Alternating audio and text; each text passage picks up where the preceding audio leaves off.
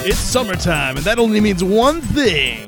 Big fun at Six Hags Cryptid Kingdom. Oh, yeah. Grab your whole family and come down to enjoy the most exciting rides. On the planet. Convince yourself to ride the Skeptic. You won't believe it. Do you have what it takes to enter the mind of the wickedest man in the world? The Crowley Roller.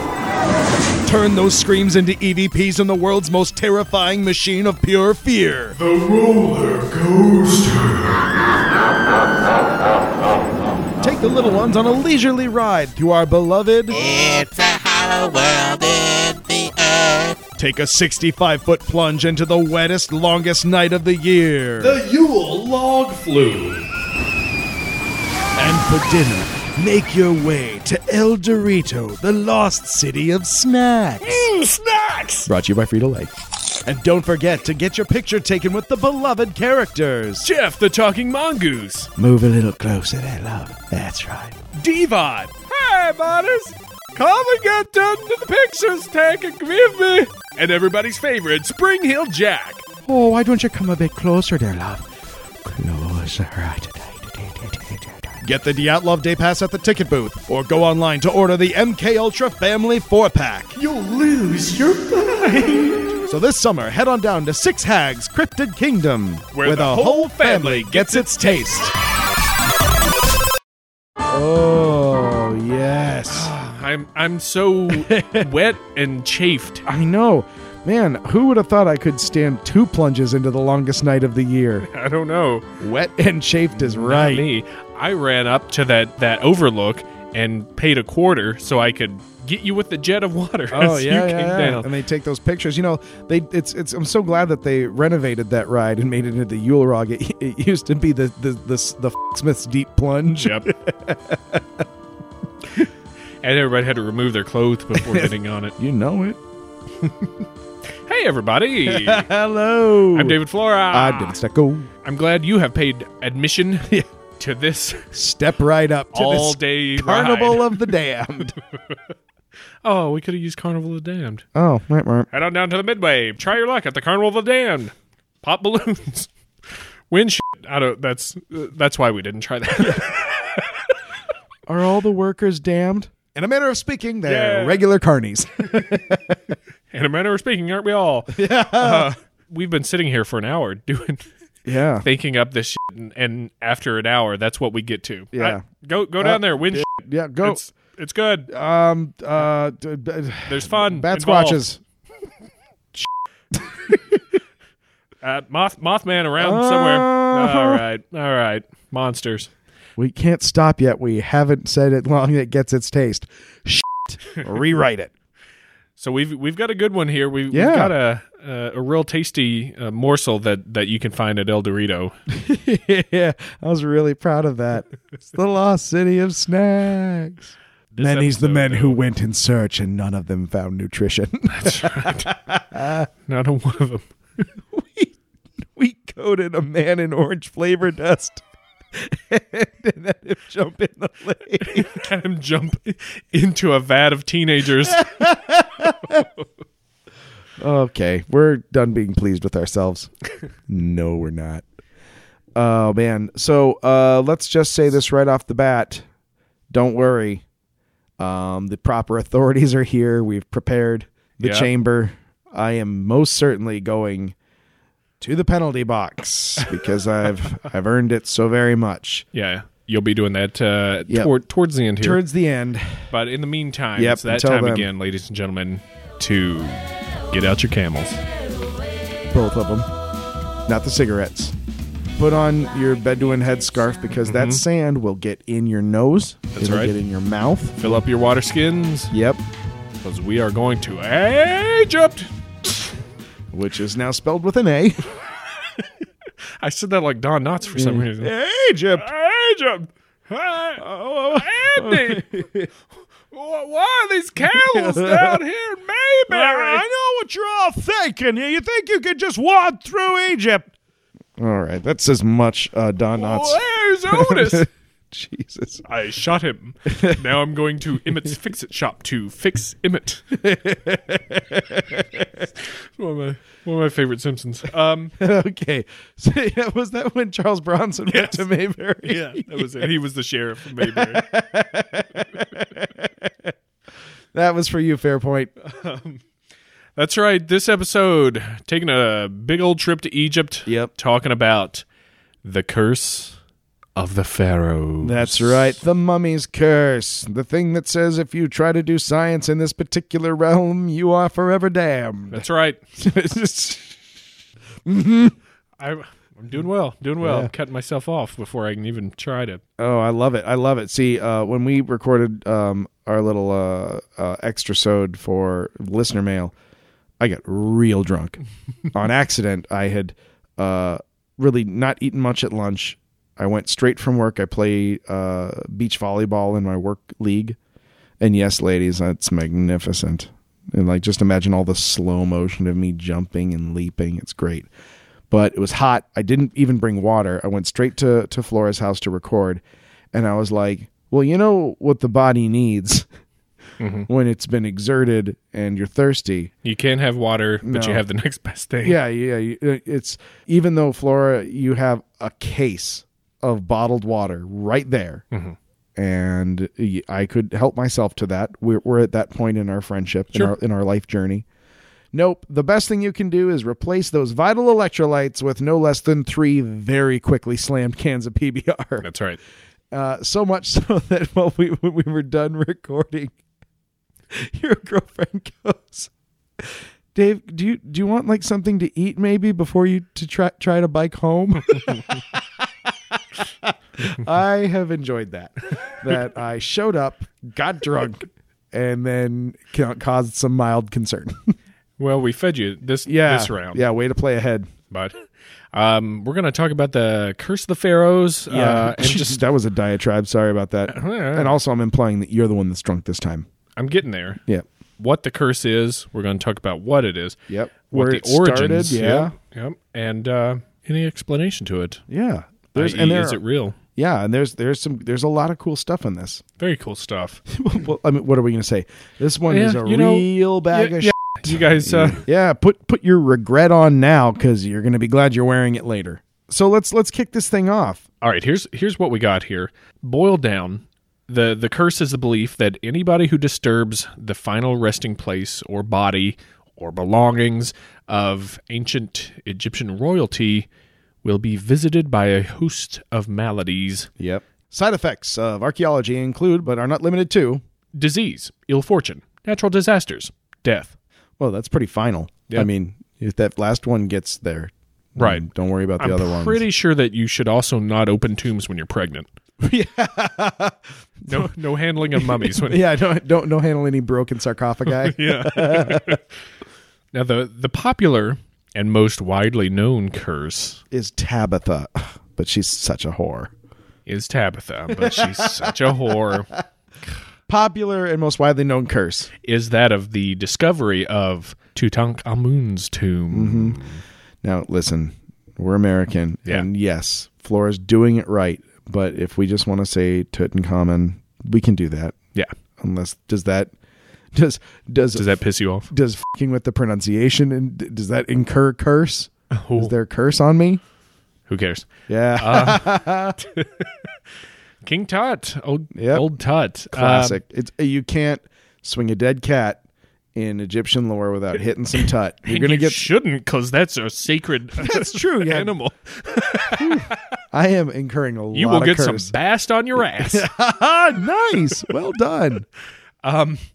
Watching the videos of this, listening to stuff, the Egyptologists pronounce it Tutankhamun. Yep. Tutankhamun. That's what everybody says. Tootin'. We'll say that. We'll say Tut. What's up, Tootin'? Old Rudy Tooty. That's right.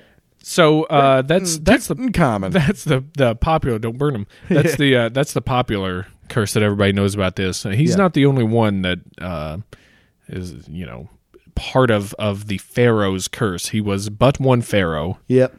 one person of Egyptian royalty. And as our astute listeners shall recall, the son of our last Egyptian discussion on Akhenaten. That's right.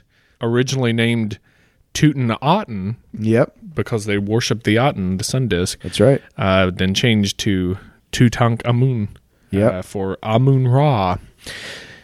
Anyway, Aten, the sun disk, Amun-Ra. Makes sense. The curse held power for centuries. Oh yeah, yeah. It was discussed. I mean, it was a popular notion that, and you have to understand also how much trade there was in mummies and Egyptian artifacts and items for hundreds of years. Mm-hmm. I mean, it was a common. It's almost the way there's the thing with powdered rhino horn in Asia now. Powdered mummy was thought to be a good cure-all. It was wanted in Europe. It was used a lot, and they would import mummies by the boatload. Gross. I mean, yeah, it's kind of sad when you think about. I mean, they literally, like cordwood, they would import mummies because it's the desert. It's people, Yeah. Anybody who dies anywhere that would mummified to some degree or another. But you think about how many artifacts were lost that way, or what a great amount of knowledge to be gained from that. That historically, whoops a daisy. Well, yeah. It wasn't, though, until the 1920s that the belief of a curse really started picking up steam, which we'll get back to. But it is what's important is that it was a thing that existed prior to that, Right. and it even predated the first decryption of hieroglyphics, which were first deciphered in 1822. Mm-hmm. And so the fact that this belief existed before that, when there was literally no possibility of anyone reading this from a hieroglyphic. Yeah. That gave a little credence to it. And so to my mind, and we'll get to this later, but it's fun to, you either say, oh, well, either they were superstitious and making it up, or this is that thing that gets passed down. There's this thing that people are aware of, and hey, look out. Part of the curse were accounts of deaths and curious coincidences, which fueled suspicions of a curse. There were numerous reports of hieroglyphs that were said to have been translated as warnings on the walls and doors of tombs. Yep. I've got a few examples for you here. Cursed be those that disturb the rest of Pharaoh. They that shall break the seal of this tomb shall meet death by a disease which no doctor can diagnose. Very specific. Yeah. And, in particular on Tut's tomb, they who enter this sacred tomb shall swift be visited by wings of death. And also apparently found on a statue of Anubis in Tut's tomb, the inscription, "It is I who hinder the sand from choking the secret chamber. I am for the protection of the deceased, and I will kill all those who cross this threshold into the sacred precincts of the royal king who lives forever." Now, quick question, point of clarification. Is he protecting all of the deceased, or just that one? Because if he kills anyone who goes in there when they become deceased, is it just like, oh, hey, really sorry about that, but as long as you're living, I got this job to do, but now you're under my protection. So if anyone else comes in here, I'll protect you as well. You know what? I would say that he wouldn't protect them because they weren't properly buried there. Oh, okay. Yeah, they got all of their organs in there. No one stuck a hook up their nose. They're just a mess. Yeah. Plus, breaking in there, they're going to have to face the scales of a feather in their heart. The heart's going to be way heavier, dude. Yeah, it's true. Way heavier, dude. And they're going to go right down that crocodile's throat. Anubis is all, you broke the rules. Now I'll pull out all your pubic hairs. Also, it was actually etched into the hieroglyphs. I mean, it took them a long time to translate pubic hairs, but they figured it out. Oh, and also, for those of you playing the Blurry Photos drinking game or Blurry Photos bingo, cross off the box for Dave Sings a Song. And if you've got the box for Flora has no idea which song Dave's singing. Yeah, double up. Ding, ding. So let's talk about where this came from. Oh, please do. Now, you started on it. I'll tell you, there's a lot of debate. Some Egyptologists say, though, that 1st century CE Arabs introduced the idea that tomb robbers could be attacked by reanimated mummies. Yeah. 1699, there were 2 mummies being transported on a ship across the Atlantic. Yep. Did you read about this? Did you hear about this? I did. A lot of Polish guy. A lot of unfortunate cousin deaths. Polish guy dreamed of 2 ghosts or, haints were harassing him in his We sleep. weren't there, so it's hard for us to determine what variety of spectral being it was. That's right. And then I guess there's a bunch of storms that blew up. Yep. So the seas were stormy until they apparently took the mummies and tossed them overboard.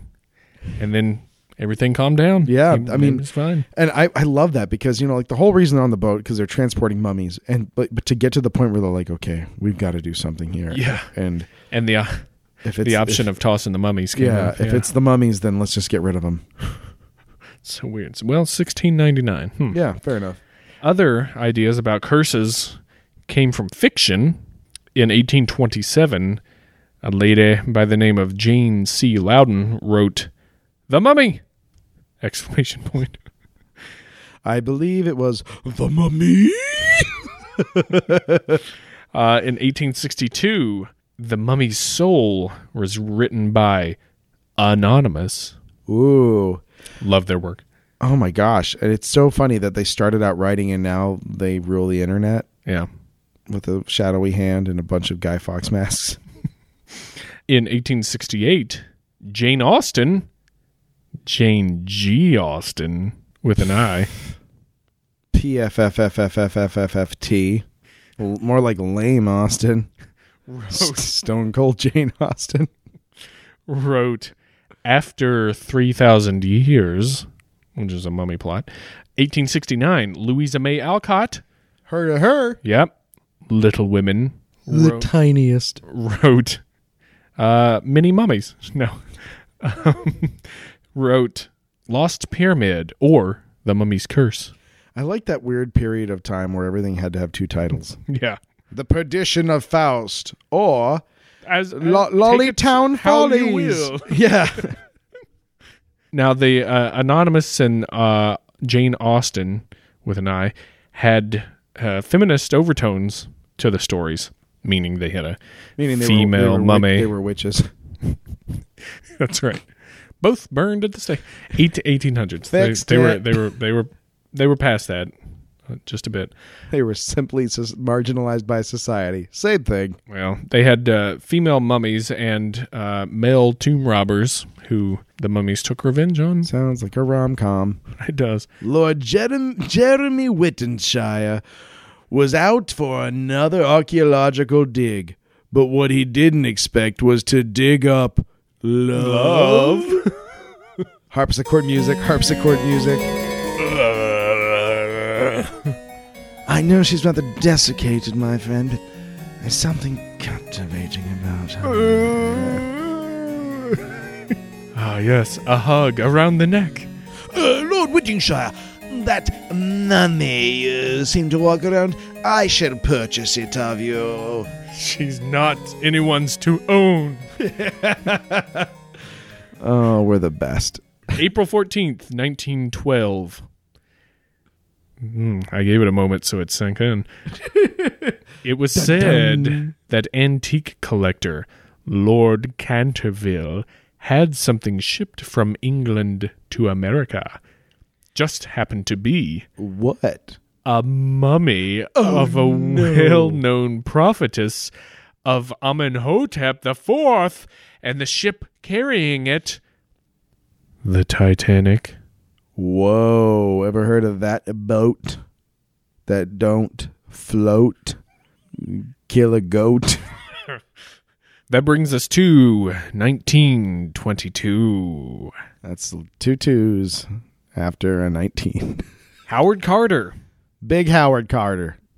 born 1874, was a British archaeologist and Egyptologist, and had been bopping around Egypt since about 1891. He knew his way around. He did.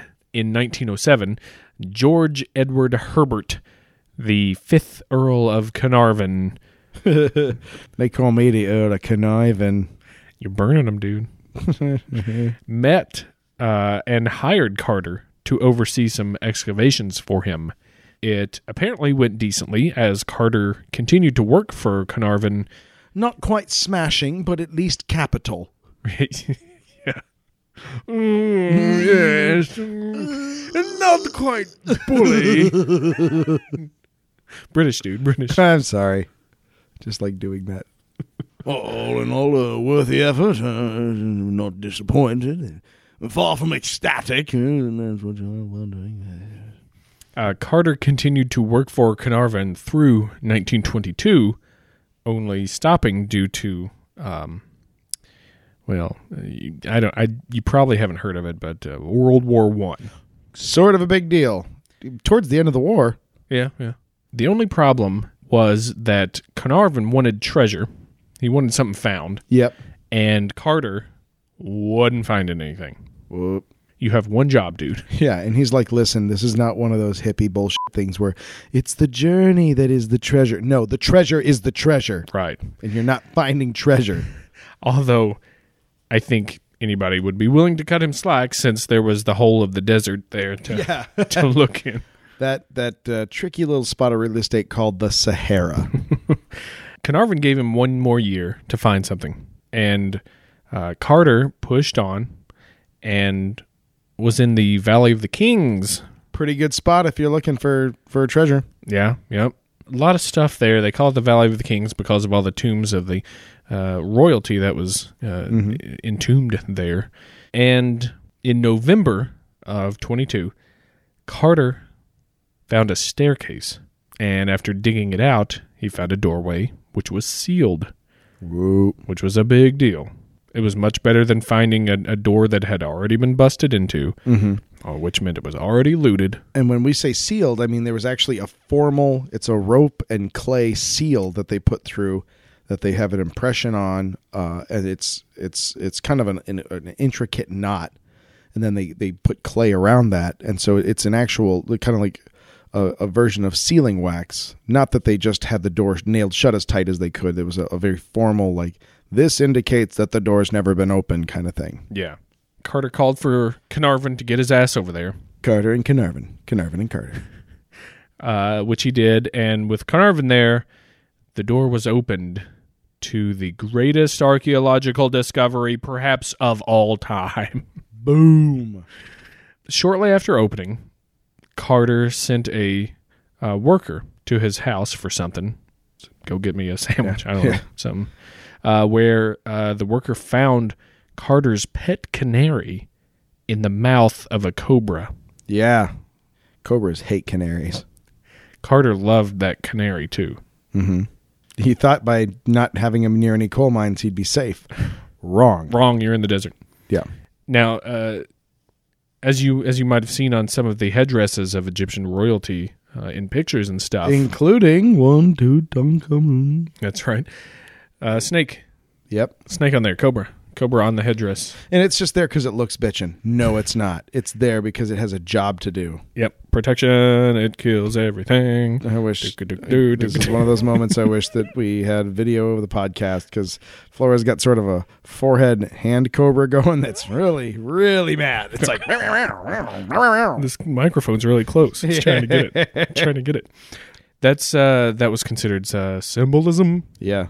He kicked the door in. Symbolism!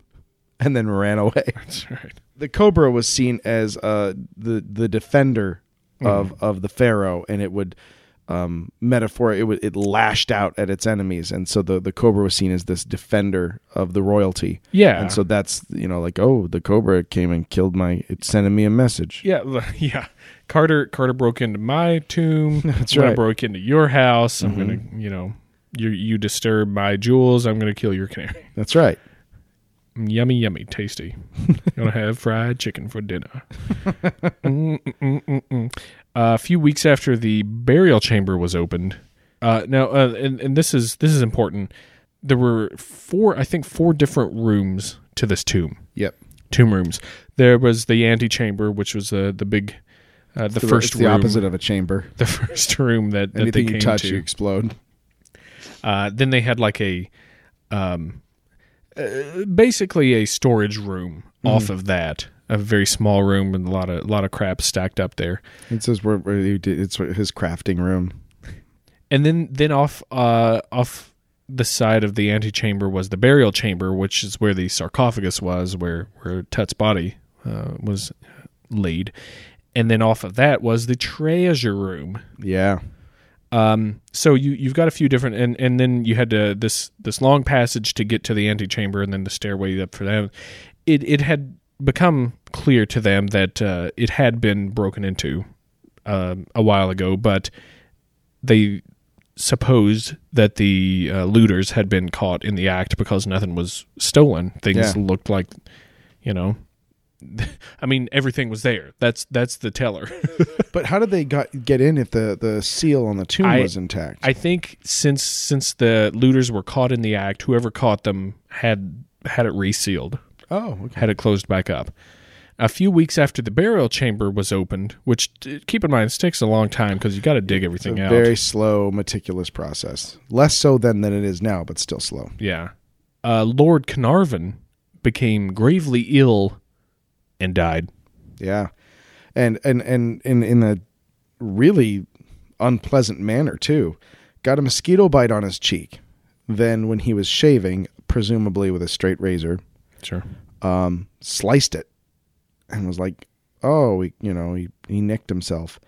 And it went septic. He got blood poisoning and died from that. That's a rough way to go. Yep. And it was said that at the time of his death, all the lights in Cairo went out.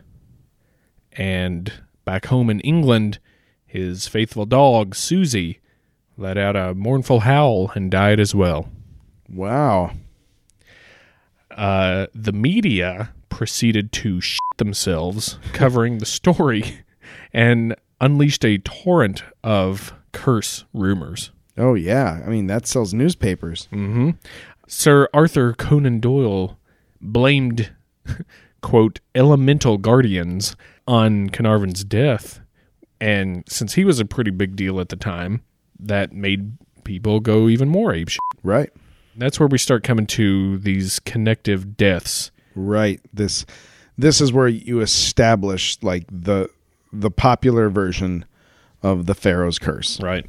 A friend of Lord Carnarvon's, George J. Gould. George Large Wallet. Large Wallet.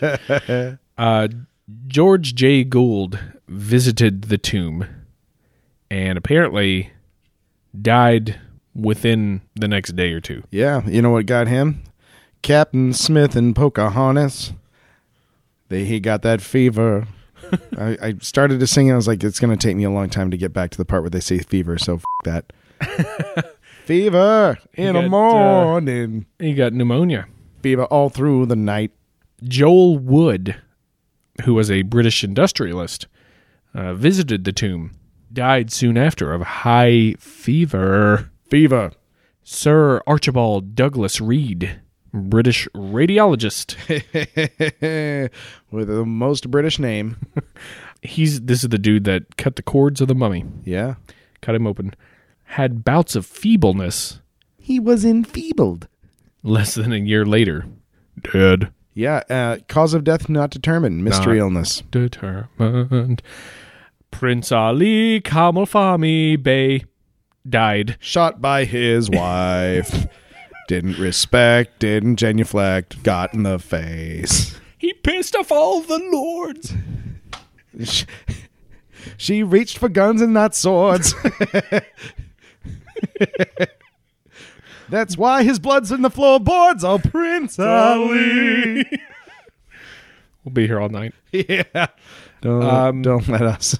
Some of that was pronounced incorrectly for rhyming's sake, by the way.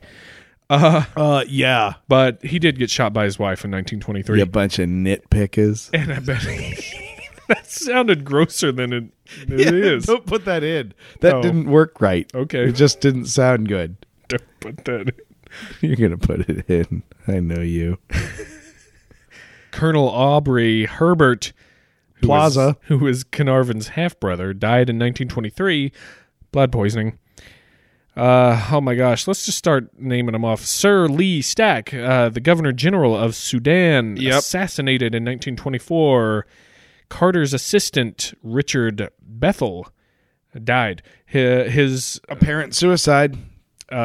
Jumped out of a hotel room window. his father jumped out of the Bethel's father actually jumped out. Oh, I'm sorry. That was Bethel Jr. That's right. He was, Richard Bethel Jr. was smothered in his bed. Oh, that's right. Yeah, Richard Bethel Sr. couldn't handle it. Apparent suicide. Partner of Carter, A.C. Mace, also had a kick-ass comic book. Yeah. A.C. Mace, arsenic poisoned. Dead. All dead Did. by 1929. And last but certainly not least, Who's that then? how about Howard Carter himself? Oh, Where over 10 years later, the Pharaoh's curse strikes with insidious speed lymphoma. 1939, Carter dies of lymphoma, age 64. Yeah. It was speculated Real slow curse. that by 1929, 22 people connected to the opening of the tomb were dead. Well, I mean, and that's the thing. I mean, the indisputable fact about this is that everyone connected to Is that dead tomb now, in dude. any way is dead now. They all died. Crazy. All of them. Crazy. And it's the same thing. It's crazy. It's the same. Forehead cobra. I'm going to make a hat for you that has a little pull string. So it's like. Yeah, and it's one of those haunted moments in history. It's just like the inaugural ball for John Quincy Adams. Everyone who went to that, they all Now died. dead. All dead. All dead. And it's today. they went to such exacting measures to make sure they all looked just like the way people died, like that they weren't connected. Crazy. Yeah. 1961, the last surviving member of the crew that opened the tomb, an American by the name of J.O. Kinnaman, died, aged 84. Real slow curse. So that's your origin. That's your timeline. That's Yeah. what this curse is about. Yo. Mm-hmm. That is what we have given is a very meaty section of it. Yeah.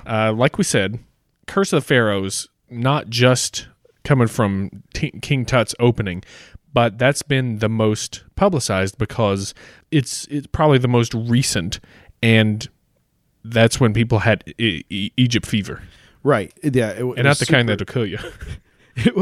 It's like America's obsession with Australia in the 80s. Crocodile Dundee, Yahoo Serious. Yahoo Serious. And do you remember that super spooky Energizer spokesman that was like the Australian weightlifter? Australian weightlifter. No. And no, look it up. It's really spooky You look because it don't have to.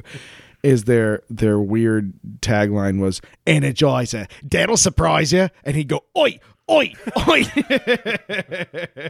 I bet Australians love that. Oh yeah, I don't know. It was weird, but It's like they're all like that. Can I borrow your boomerang? shrimp on Barbie. Play your didgeridoo for me. Do they? Yeah, I think it's nationally illegal for them to cook shrimp on barbecues. Yeah.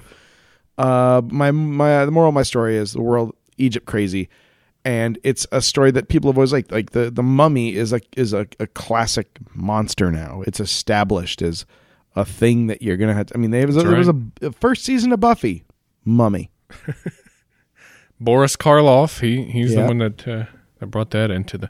Well, And the Brendan Fraser movies, 2 out of 3, I enjoyed a lot. I mean, that's true. I've got him. Yeah, I've got him in there. Once Rachel Weisz left, it. Yeah, agreed. Yeah, even the guy, John Hannah, that was her brother. Oh, right. Even he couldn't save it. Yeah. Anyway, and then there's Yetis in that third one. Have you seen the third one? Yes. Yeah. Weird. Let's talk about explanations of what this is. Explanations of why the they put Yetis in that third one. What does that have to do with mummies? Well, sorcery, high priests with power of the occult. Mm-hmm. There was tons of rituals, tons of spells that they put over bodies as they were entombing them and embalming and mummifying. Yeah, and it has all the hallmarks of something that people would get excited about.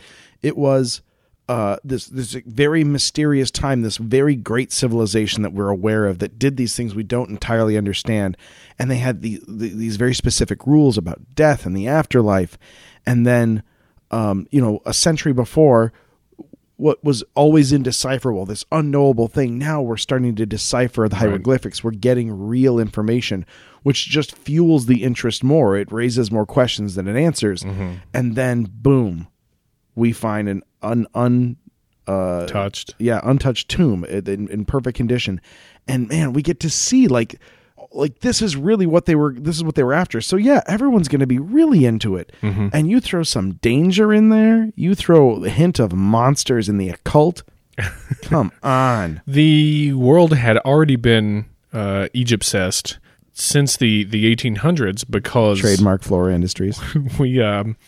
we know from way back 81 episodes ago when we talked about El Bisto himself. That's right, Unholy Crowley. Totally into Egyptian stuff and the occult, and a lot of stuff that was put into the OTO and Golden Dawn, and I mean probably even Freemason shit, back in the day. Oh, yeah, a lot of rituals came from what they thought.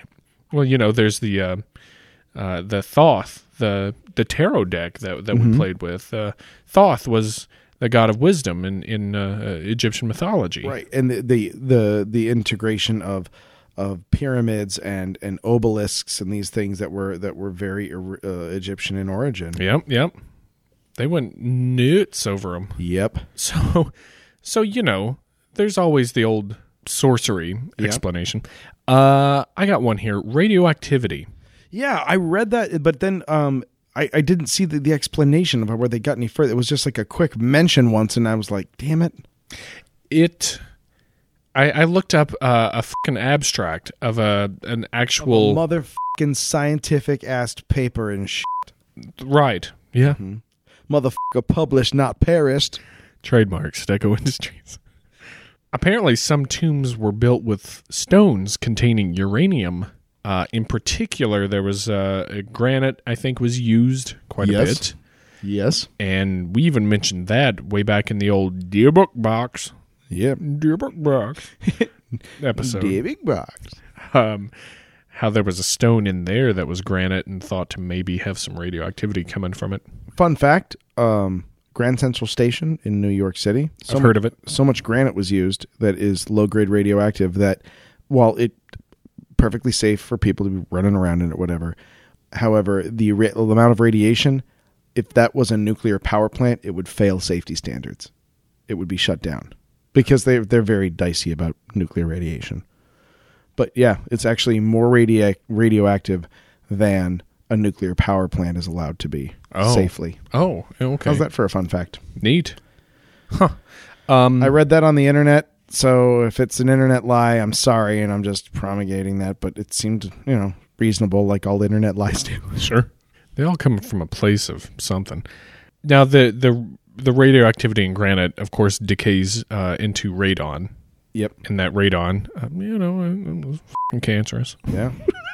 Well, it ain't no picnic either. F***ing bad for you. There's also the thought that his diadem, his headdress, his crown, may have contained some radioactivity in it somehow. And maybe that was, the special radioactive cobra. Yeah. You bet.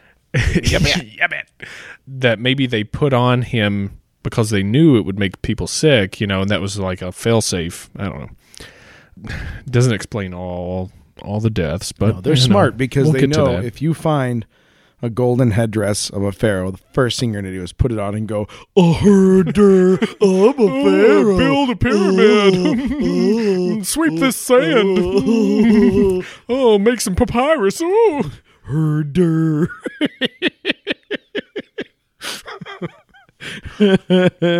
That's what I'm doing when I find my first one. And then I'm going to come at you and like forehead butt you When like I get bit. how about poisonous gases? Which is a threat to archaeologists. That happens in some parts of the world. Now, it's known that gases build up from decomposing mummies, Right. especially when they seal those things up. They seal them up tight, Super tight. and a lot of that stuff builds up. And the gases that accumulate, ammonia, formaldehyde, hydrogen sulfide, prussic acid, Oh, yeah. and that'll build up. Now, the only problem with this, too smelly. People are going to know that something's up. Yep. They're not just going to hang around and be like, oh, well, it's a tomb and it smells like a ton like ammonia right now, but let's put this headdress on. It would be like opening up a coffin of cat piss. Right. Yeah, to be at a level that would be considered lethal. Yeah, And there are plenty of odorless gases. I mean, natural gas itself correct. will get you carbon monoxide. Most Yeah. gases. Yeah, I mean, so there's always, and there's a lot of different ways, irrespective of the decomposition of a body in a closed space. There are ways that those gases can build up, and CO2 emissions, decomposing limestone. There's a lot of things that could lead to that. And speaking of decomposition, how about bacteria that comes from the decomposing flesh, especially the flesh that was covered in oils, resins, the stuff that'll burn through an otherwise perfectly fine mummy. Right.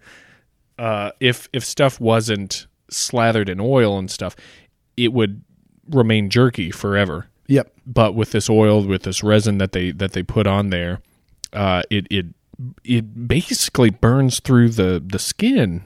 The toxins release heat, the chemical reactions to the skin, and it makes it. That's why you see them blackened, and it's jerkified anyway. But these the oils and stuff really can cause a lot of nasty stuff to Right. happen under there, and then you get bacteria living in that, Right. including apparently Staphylococcus. Then that's bad. You get a staph infection going. I mean, then keep in mind that guy died from a cheek cut. Yeah, So yeah, and then that brings us to fungus. Speaking fungus of among us. decomposition, Egyptians entombed their dead with everything they thought was needed in the afterlife, including bushels of food, jars of shit. And you know what? Food, it goes bad. It does go bad. Even Except in for honey. Tupperware. Except for honey. I don't know how much honey they had. Yeah.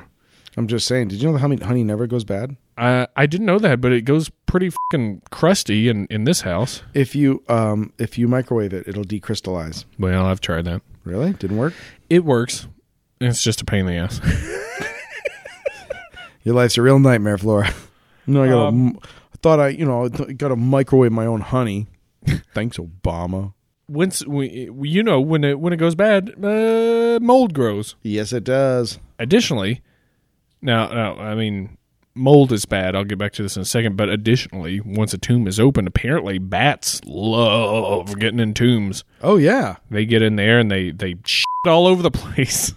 yeah. No, think about that. There's not a lot of great places for bats to be, and they live there. So you open up a giant cave, you're gonna get bats. Yep, bats That's- love gold. Bats love gold. And the other fun thing about fungus is fungal spores, Yes. depending on the species, are very hardy things. They Yeah. can sit around forever, Yeah. just And they- waiting for something. Pop up in the air, Yeah, get in your lungs. Something soft and wet to lodge into and begin to sporulate like they do. Fungus grows in bat guano. Uh-huh. That can cause histoplasmosis. Well, I was going to For say one that, thing. but I'm glad you did. Okay. You also get Aspergillus niger and Aspergillus flavus. Those are Flavis. these are a couple of things that come with the old mold. At present, I guess, currently, the current going theory is that if any of the deaths were caused by anything, mold is leading the charge. Yeah, I think mold is the culprit. Here's the thing, though. None of those people died. I mean, there's one mystery illness, but the cause of death is known for all these people, and they're not ridiculous ways. Like it's just a list of ways people die. Yeah. I mean, there's some tragedy in there. There's some murder. Like an infected cheek wound. That's a pretty crappy deal. But yeah. I mean, arsenic poisoning, smothering, gunshot by wife. These aren't accidents. No. Which leads us into some of the things that were put forth in the Curse of the Mummy, the Curse of the Pharaohs. I've got a theory. You've got a theory? I do have a theory, but let's hear yours first because I don't know if mine's on the list. I'm going to go back through some of the things that that we said earlier. Oh, yeah. Recap it. We're going to recap and Toe tapping. Recapping. Balls flapping. I don't know why, but that just had to happen. Oh, it still rhymed. Sweet. Let's talk about curses in general. Okay. Curses, like poverty, weren't generally alcoholism, weren't generally part of custom for the dead for ancient Egyptians. No, and furthermore, the dead were held so reverently. Yeah. That even the concept. I mean, it's the same reason we don't have signs in funeral homes that say, "Hey, don't f*** the corpses." Like it's not a thing. And don't rob from the dead. Yeah, it's not a thing we feel like we have to put in writing, and it's not something they felt they had to put in writing. Right. Spells for help for the afterlife, yes. Yeah. But not generally curses. The curse said to be on Tut's tomb, the one that if you mess with him, you'll be visited disease town by swift wings of death. Yeah. Didn't actually exist. There's no writing on the tomb that said that. It was very likely that was a media exaggeration. The inscription over the sealed door of the tomb was particularly gross diaper storage, and it worked. Threw him off the trail. Yeah. No one's gonna open that door. Royal diaper repository. And even the little curse on the Anubis statue, not a thing. No, and a lot of that is, I mean, and people really work very hard. And some of the curses that I did see that are quote unquote curses, sure, that they're like, this is a sovereign place where a person is living. No one should ever disturb this. Because they're they're not like you're gonna die. It's like, oh, if someone were to disturb this, and it's not even speaking to the reader, it's just like an out loud musing. If someone were to disturb this, then they should lose everything, and they should not inherit. I mean, it's like this, like then they are shamed. It wasn't 10,000 ravenous beetles will erupt from their mouth. Wow, you should go back in time and yeah. Get a job as curse writer. I'm the head curse writer around here. That would be awesome. Y'all want to get cursed? You want cursed? I could use a refill on this drink. Because I've got a curse. It's right here. Tip of my tongue. I'm senior vice president of curses. That's right. Worked my way all the way up from lead curse. That's right. I was a curse consultant. Used to freelance. But you know what? I really like the stability of working for the Pharaoh. How about the canary? Remember the little canary versus snake. That's right.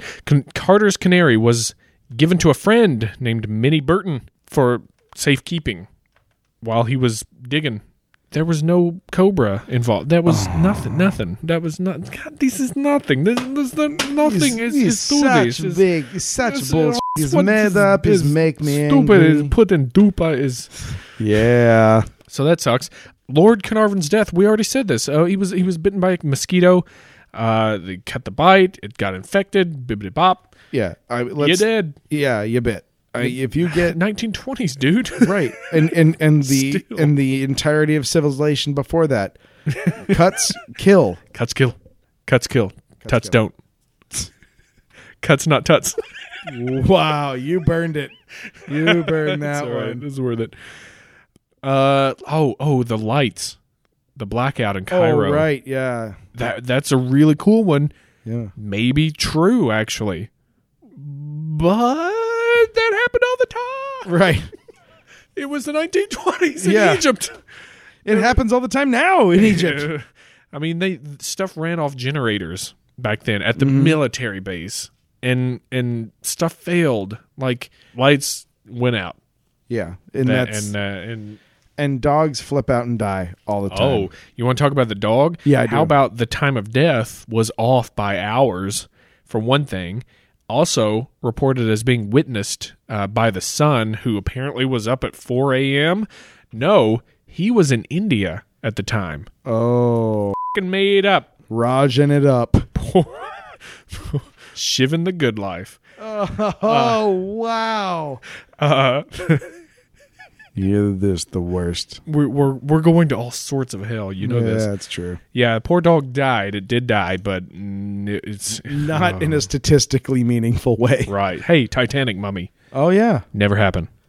Oh. Sorry, everybody. If anything, there may have been a lid or a part of a sarcophagus that was on the Titanic, but there was no mummy that was stashed behind the captain's quarters that well, no, I mean, there was the sarcophagus because I saw Jack bang Rose on it before they got spooked and moved to the inside of that old car. Oh, yeah, God. Yeah, you know what? James Cameron, if anybody does his homework, yeah, you're right. Yeah. I guess that's a penalty box for me. For James Cameron said.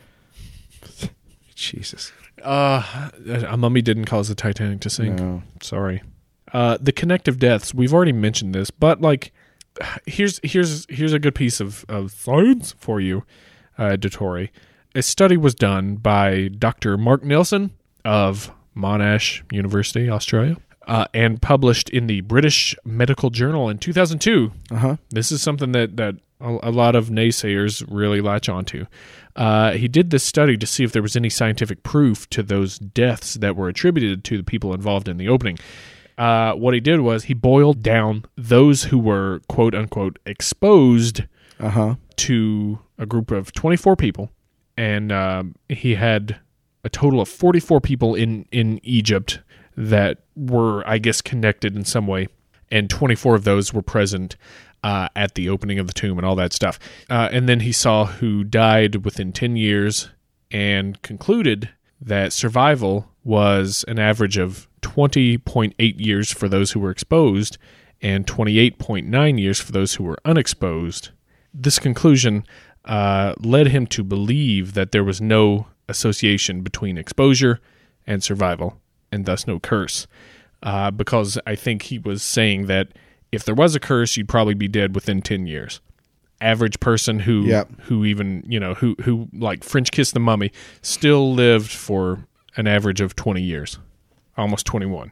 In truth, by 1934, which was 10 years after everything was all said and done with the opening, only 6 of the 22 people present at the tomb opening were dead. Only 2 of them were there when the sarcophagus was opened. Only 2 had died by then, and when the mummy was unwrapped, none of them present had died by 1934. So it's a lame curse if it can't kill. I mean, yeah, they seem to, that was the dish served quite cold. Very cold. I mean, unless it's like, open this tomb, you get cancer. Right. Then that's kind of a bitch. But only Carter, I think, died of cancerous. Yeah, just lymphoma. But, my theory is this, though. I mean, if there is a curse, because remember, this excavation was not done for lofty goals of the betterment of mankind. The guy calling the shots wanted treasure, fame and fortune. Yeah, he was there to make money. but then he died. Yeah. That throws things a little bit into a tumult, and I wouldn't be surprised. I mean, there's a lot of people that died by murder. You know, the Death by murder. yeah, the Sheikh Ali's wife. I mean, I don't know. I tell you what, that's a cut and dry domestic. I don't want to get involved with it. Ship it off to the DA's office. Yep. But you've got people being poisoned, people being smothered. That guy Suicide. who maybe, I mean, I don't know. Who knows? You don't know about those things. Was it a jumper? Was he thrown? But there are gold artifacts that are in play here, and maybe some didn't make it into the logbooks, and maybe there's some tussling about the money of that, you know, yeah. or even let's say there's no theft whatsoever. Now they're low grade celebrities. There's money. There's still money there. There's still impetus. There's reason for people to be killing people. And Carter hated the notion that there was a curse associated with it. Mm-hmm. Absolutely hated it. I think he hated how the media was blowing everything up. He was the crotch shot of the day. Like TMZ was right all up in his face. Every time he got off his camel, they were right there. Uh-huh. And he hated it. And the newspapers were just completely, all they were about was sensationalism in the day. And thank God things have changed since then. Sarcasm.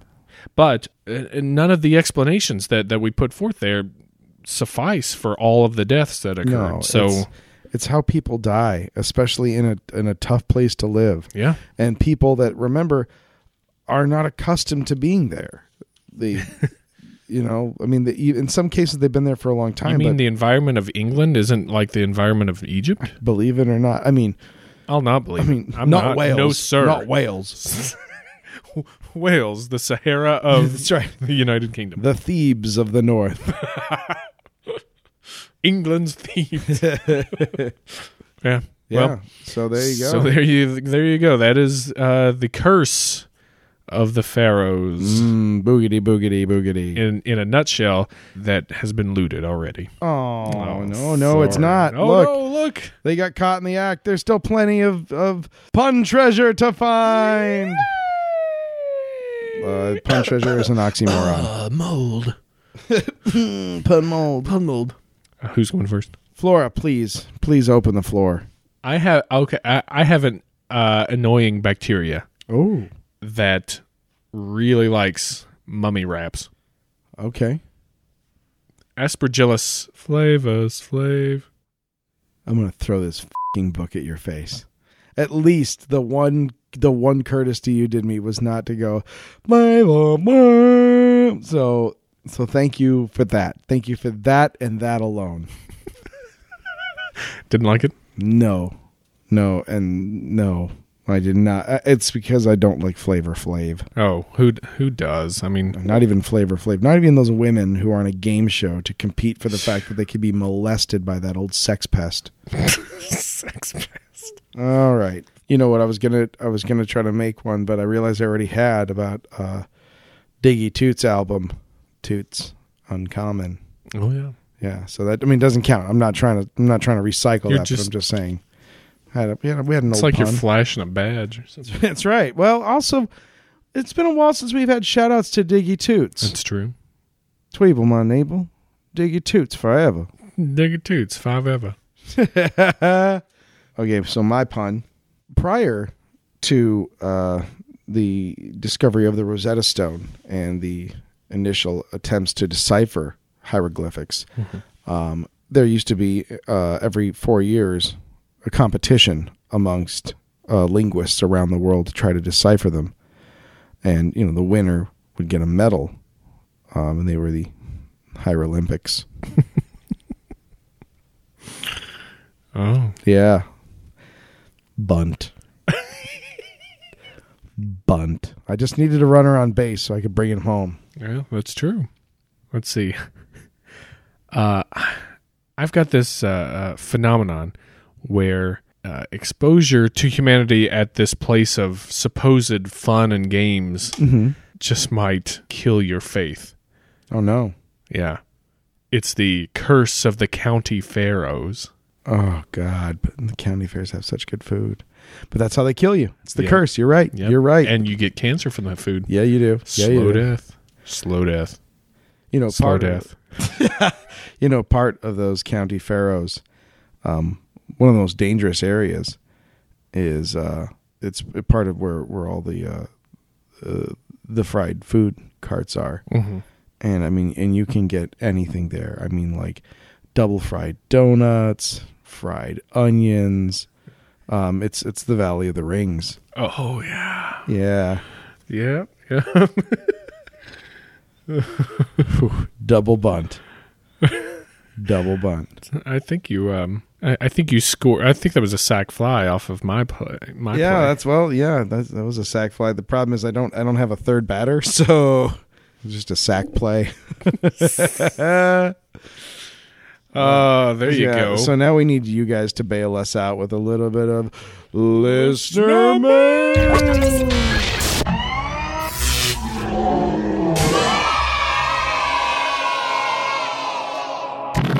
I'll kick it off here with the man of worst, Monsieur Adam.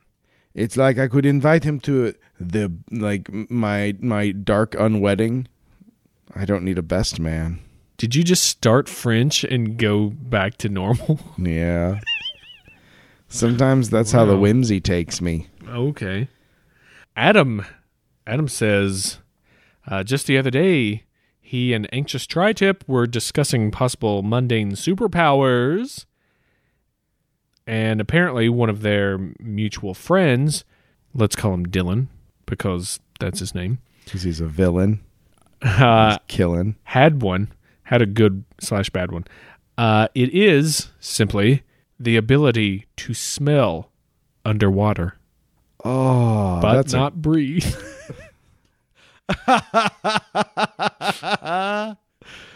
Oh, that's pretty good. Yep. His submission was the ability to transform into and perfectly mimic any human being, provided you maintain eye contact with them. Weird. That just fucks with people. Yeah. Very hard to do. Yeah. Wow. I like those. I love not so superpowers. Yeah, I'm gonna have to put a page up on the site and list them all, I think. Flora, hit me with a not so superpower right now. Me? Yeah. Oh, I'm so bad at this. The ability to generate heat, but only when you sweat. Oh. So you have to be sweating first, and then you're like, wom, wom, wom. Yeah. Oh. And then you can warm your friends by you. Okay, here's a great mundane superpower. You don't even have to be looking at the gas pump, but you'll always release it on an exact even number. That's a great superpower. That's not a superpower. It's a great normal it's mundane power. Yeah, but they can be mildly useful. I mean, they don't have to be utterly useless. Like I had a friend and her superpower was that she could just put her hand out, and it was kind of nebulous whether she was catching a bird that was already there or if the bird was summoned, but every time she could put her hand out, boom, bird in her hand. One guy I knew called her Two Bush. Yeah. Wow. I knew one guy who wanted to be able to have the ability to just have spontaneous nosebleeds for dramatic effect. Wow. Yeah. Okay. Well, Yeah. I might expand all mine are going to be bad for you though. I thought of one that I thought was just mundane, but the more I thought about it, it was a genuine superpower, and it's that no matter what you did, you always got the upgrade of it. If you buy a medium soda, you get a large. You buy Coach, you're in business class. I was like, well, that's pretty exploitable. That's pretty great. Yeah, you can. Yeah. You get your regular Lexus. No, man. You got one with the stereo system, the moon roof. Although Paint and Bob still reigns supreme with Pelicanesis. Pelicanesis is great. That was just fucking great. So that's the mark, everybody. Pelicanesis. And Adam says, just for the record, he's never tested puns on kittens. Ducklings and toddlers, sure, but never kittens. Fair enough. See? Yeah. Ducks are dicks. Every man's got a rule. So are toddlers. They're dicks. Yeah. They're little tyrants. Thank you, Adam. Thank you, Adam. Oh, son of a bitch. Well, that's it for listener mail. We don't have any more listener mail. I certainly don't have any to read, Flora. You know what? I did find one more in here. Oh, there's more? for you to do, but It's just just- probably not for me. It's a pun. You'll like a pun, right? I know what you're doing. Me? And I know the rich scent of Danny Giblets showing up in email. Not Danny Giblets. Yes, Danny Giblets. But he writes a pun, so thank you, Daniel. It's a little known fact that Edward Teach, that when he was a young lad, he worked at a tavern mixing drinks. Oh, yeah? His specialty? Yargaritas. Oh. All right, Danny. Tip of the hat. Well played, Danny Giblets. And I hope that whoever's writing in his Danny Giblets enjoys both our appreciation of the pun and takes our absolute fucking hatred of Danny Giblets' stupid ass as nothing but complimentary. So thank you, Danny. Thanks, Danny. Hey, guess what? What? Heard again from Crary. Oh, sweet. Crary. Rhymes with prairie, he's a man. These are the facts of his life. That's it. Bipedal likes to sleep horizontally, needs water every day. These are the facts of Prairie's life. Crary jumps into the Christian animal sacrifice discussion. Oh, cool. Yeah, cool. We have created a monster. Sweet. Not Crary, but the discussion itself. Of course, Yeah. with any religious discussion, Yeah. it's going to be discussed. I got to tell you, if you want to discuss religion, you're going to have a bad time. All true. Unless we're doing it, in which case it's fabulous. Crary is very agreeable that Lumberjack Nick, who brought up the animal sacrifice point in our supplemental Right. episode. If you haven't listened to that, just go back and Do that. listen for that to see what we're talking about. But he agrees that Nick was very reasonable and respectful, which is great. That's Yep. like That's we what said. we like. Those are our favorite kinds of people. Crary is points out that he is an atheist, but perpetually curious about religions. He generally agrees with, as he puts it, our tree-cutting friend, that Jesus is the ultimate redemptive sacrifice. But he says in Ezekiel 43:18 and following, there's a description of the millennial temple where God gives instructions to, quote, the Son of Man, understood as a title of Jesus, for setting up the temple after the big guy comes back, and it explicitly includes instructions for animal sacrifice. He says some don't believe this should be taken literally, but it is a live controversy, he says. So I would say some by some, I would say 99.99999% of Christians do not believe that should be taken literally. And I could offer as proof the perfect absence of animal sacrifice in churches. I completely agree with Yeah. you. For me, playing literal devil's advocate, how do you not take something literally like that? Well, Like, I mean, we're going to set up animal sacrifices for the new temple. You know what? He probably didn't mean setting up animal sacrifices. well, no, and I think, I mean, it's an interpretational document, and people interpret it how they want to, and that's why you have different denominations in every religion. That's why you have Sunnis and Shiites and Catholics and Protestants and Orthodox and right. and- You have all of these things because people say, I agree with that. I don't think that's what they meant there. And that's how you get sects in religions. That's how you get differences of opinion. That's where the problem comes from. Right, and that's why you have, fundamentalism, the belief that the Bible is as written. Right. And that's, I mean, back in my churching days, I was a fundamentalist because I don't like gray areas, or I didn't then. I've come to revel in them now. I like things to be cut and dried, and Right. I thought, well, it's a lot less work taking it at face value. Yeah. And for that reason, one would wonder, And I'm not familiar with what he was referencing there. I'm not familiar with that part of the Bible. Isn't Ezekiel Old Testament anyway? I mean, I don't know if that comes into play as relevant at all, but I'm just throwing it out there. Ezekiel is in the Old Testament. Yeah. So that's pre-Jesus. GJ. Pre-Jesus. So Pre-Jesus. was Pre-Jesus. Pre-Jesus. So pray to Jesus. Pray to Jesus. So so there you go. I mean, I guess that's your answer right there. My that quick question though was not the Bible written to not be interpreted?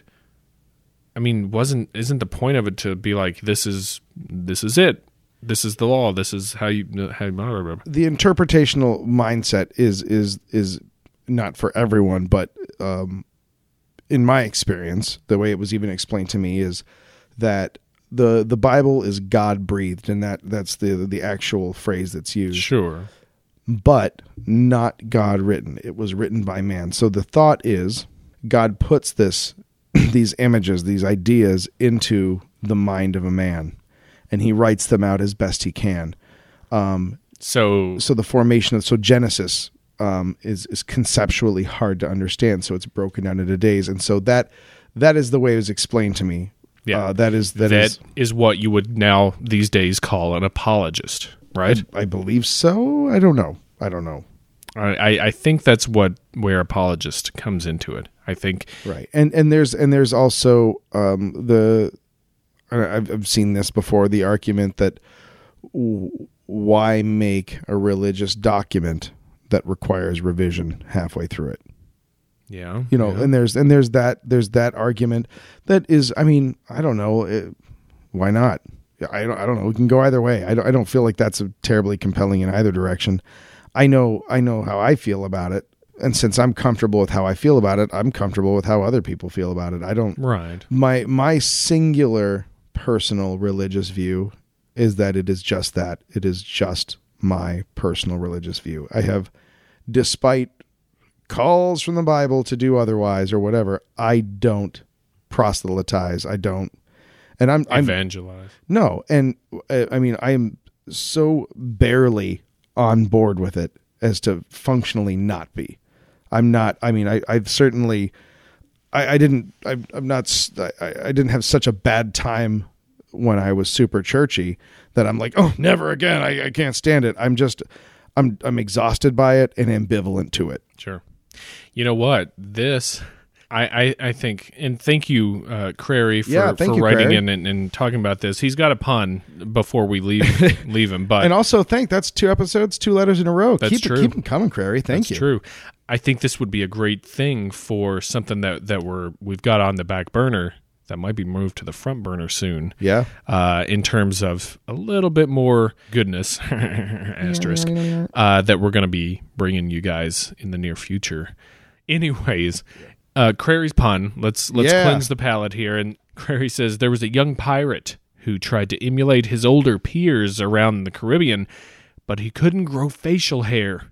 Oh, that's tragic because beards are important. That's right. His name was Edward Peach Fuzz. Oh, that's denigratory. Wait, what? I was trying to say denigratory. All right. Or simply Whackbeard. Oh, snaps. Snaps, Whackbeard. Thank you, puns. Thank you, Crary. Keep them coming. That's right. And I think we got one more. Uno mas from our friend Connor the Wordsmith. King. Working in the word mines. King. Back to work, King. Connor. King. We already did it. We did it. It's done. We can't go back to it. Bring a drink of water, Connor. All right, here we go. I mean, Connor just unloaded. Wants us to know that he brings not only mithril missives, but sylvan syllables and iron wrought ironies. Ooh. Whoa. Ain't no ghost getting through them ironies then. Because ghosts don't like iron. That was a blacksmith series, especially right there. wrought iron. Yeah. They were a group of performers. Jesus, what the hell was that? I'm forehead cobra bit. There were a group of performers who, after learning how effective Blackbeard's theatrics were, decided they would try their hand at piracy. Oh, yeah? Now, this troupe was terrible at their chosen craft, and being as self-deluded as they were, they misunderstood the complaints of the common folk of their act as being fear when they were voicing the annoyance at the performers in the vessel they arrived in, groaning about the terrible showmanship. Ha! I got you. Yeah. If the ship were to lose its bearings and was carrying prisoners, the cooks would sometimes be strapped for food and would be forced to go to extreme lengths. As such, they would need at times to make things last and would discover that human, if prepared correctly, could be quite cannibal. Because you could preserve it because you put Cannibal. Yeah. Wow. As scurvy was not the only dental menace to plague the seven seas, a pirate needing a toothbrush and floss emerged, with yellow caked on his teeth and a grimy film mixed within his thick facial hair. Many feared the dreaded Blackbeard. Man, he's just like, bam, body blow. Bitch needs some Colgate. Oh, actually, a few years ago, Connor was in a puppet show for the summer reading program in his library, and he played both Pecos Bell and John Henry, which is righteous. Well done. Yeah, that is well done. Puppet shows are great. I will giggle like the smallest girl on earth at any puppet show. I love puppets. I know. I get into puppets. You have a pretty good video about your love of puppetry, puppet shows on Corn Man. Look it up. Track it down. We haven't plugged that in forever. We should. Yeah, I don't know. We don't do much anymore. They're still there. They are there. I'm in one of them. No, I'm not going to say which one, so you have to watch them all. Blurp. Pokemon style. Pokemon. Connor continues, after that magnificent pun run, that he personally has... been in therapy since the age of 8. And to him, if a person chooses crystal healing over therapy and potentially medication, that's their choice. Because he knows a lot of people who abhor the idea of being medicated. And as well as many people who abhor the idea of Eastern or holistic or New Age medicine. And also insurance. If you don't have proper insurance, the cost is almost the same for both across the board. Well... And he was waiting for us to get to the song Crystal Healing. When you got that feeling of quartz. That was somebody else's pun, but it really worked well. Of course it is. And we didn't amazed that we didn't use that song for the stripper of the same alias. Walking on broken. Oh, and he's amazed that no one has made the reference yet, so here it is. Blurry photos. Now you know, and knowing is half the battle. I mean, we really did. We climbed into bed with G.I. Joe and rolled around with her for some time. Yeah, she's a girl. It's J.O. Thank you, Connor. Thanks, Connor. Thank you, everybody, for sending in your great stuff. Yeah, thank you so much. Don't forget to find us on Facebook, Stumble Upon, and for this episode of Blurry Photos, I'm David Stego, and David, I'm an Egyptian Pharaoh Stego, and... for this episode, I'm David. I couldn't think of anything to hurt her Flora. Bye. I'm done. This is over. There's no more podcast to do. I have to go now. There's no reason for us to continue recording at this moment. You hit all the keys. That's right. Our names, Stumble Upon, and Out. That's all we need. Hey, iTunes, go and rate us. Hey, YouTube, we're on there. I'll get some more stuff up soon. Yeah. And Twitter, blurry_photos. Yeah. Facebook, like us, please. Yeah, I guess. Yep. Donate us. Yeah, donate. Hit the donate button. Thank you. Help us somewhere to support whatever the it is we're doing here. Thank you. And I appreciate everyone who has done that so far. You're a hero. And I hope that you listen to this and you feel personally invested. You're like, I'm the reason this shit's so great. Because you're still going. But only if you've given us money. For this episode of Blurry Photos. Oh, wait. No, we're done. That's it. Oh, we're wait. Good. What? We have a promise to keep. And miles to go before we sleep, Dave. Oh, don't you Robert Frost my And ass. miles to go before we sleep, Dave. Man, I got Will I dream, Dave? Will I dream? Stopping by holding cell on a snowy night. That's what. All right. Now, what we've determined here is now usually for penalty boxes, we kind of just pick our own poison. We find something that we think would be worth it. However, given the particularly heinous nature of my crimes, my multiple convictions, my clear inability to rehabilitate myself or re-enter society as a functioning member thereof, Flora is going to surprise me with something. And I'm certain surprised I shall be. Go on and step in there. I will slide you the paper that... Son of a bitch. All right. Entering the penalty box now. For this penalty box, you will be doing lyrics to Ludacris's What? What's Your Fantasy? Never heard that song before my whole my life. Penalty box is online. Yes. All right, so when you are ready. Okay. I've never ever heard this song before. I don't care. So, You're just doing the lyrics. It's okay. okay, what's the song again? You're doing What's Your Fantasy by Ludacris. Perfect. Great. I want to get you the George's Dome on the 5th y'all on while the Dirty Birds kick for tree. And if you like in the club, we can do it in the DGA booth, or we can do the back of the VIP. Whipped cream with chairs and strawberries on top. Lick it, don't stop. Keep the back door locked. Don't knock while the boat rock. We go bots and robots, and they gotta wait till the show stop. How about on the beach with the black sand? Lick it up, then call me the Pac-Man. Tabletop, just give me a lap dance. The rock to the park, or the point to the flatlands. That man Ludacris in the public back with room or in the classroom. However you want it on it, lover, gonna tap it as soon. That's good. I think that'll do it. Oh my, I'm turning it off. Oh, Jesus. Oh, yes. That was horrible. This house is clear. I've paid my debt to society. I am ready to rejoin them. Oh, man. All I want is a regular job. If anyone will hire an ex-con. Wow. Yeah, there you go. Well done. Well done. Well, you bust a deal, face the wheel, I guess. That's, Yep. Blurry Photos justice is tough, but fair. Tough. But fair. You listen to that on your way home. You'll like it, I think. Okay. Although that's like having to look at the guy who assaulted me and go, yeah, he's got good bone structure. All right. So Dave's debt is paid down. Yep. For the moment. If there are any others, I guess send them my way. But, yeah, please do.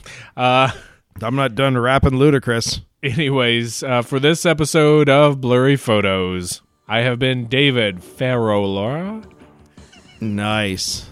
And I'm David Staphylococcus Stacko. Turn back on. You got to step out of the penalty booth, dude. Flashbacks, man. Yeah, the penalizer turned back on. I'm Dave Staphylococcus Stacko. Bye.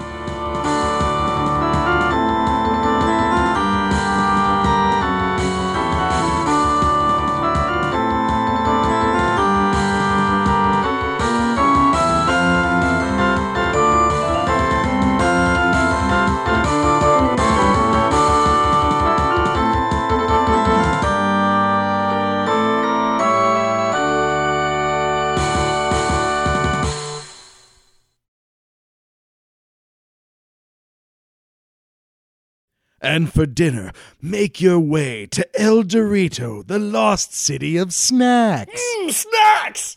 Brought to you by Frito-Lay. Yes! Snacks. Snacks. My mouth hurts. Mommy, I can't taste anymore. This isn't nutrition. So come down this summer to Six Hags. So come on down to Six Hags. Hats? 6 hats. 6 hats on Easter. You can try them all on and ain't no one going to mess with you. We got mirrors and stands to put them on. yeah.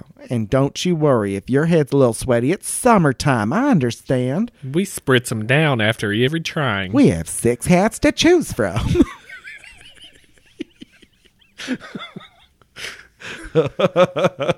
I got that stuff that the bowling alley sprays into shoes. It's just a white hat with a brown ring. This is called the Maid of Virtue. This one's called the Bowery Boxer. Look out, he's a rascal. This one's called the Corn Husker. It's a straw hat, probably for farmers. And there's a giant sign that says no cosplay. Leave your goggles at home. We don't want them. All right, ready? So this summer, head on down to Six Hags Cryptid Kingdom. The slowest. So this summer, head on down to Six Hags Cryptid Kingdom.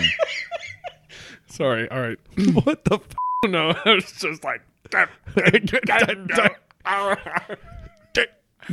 Head on down. The whole family. Six Flags Cryptid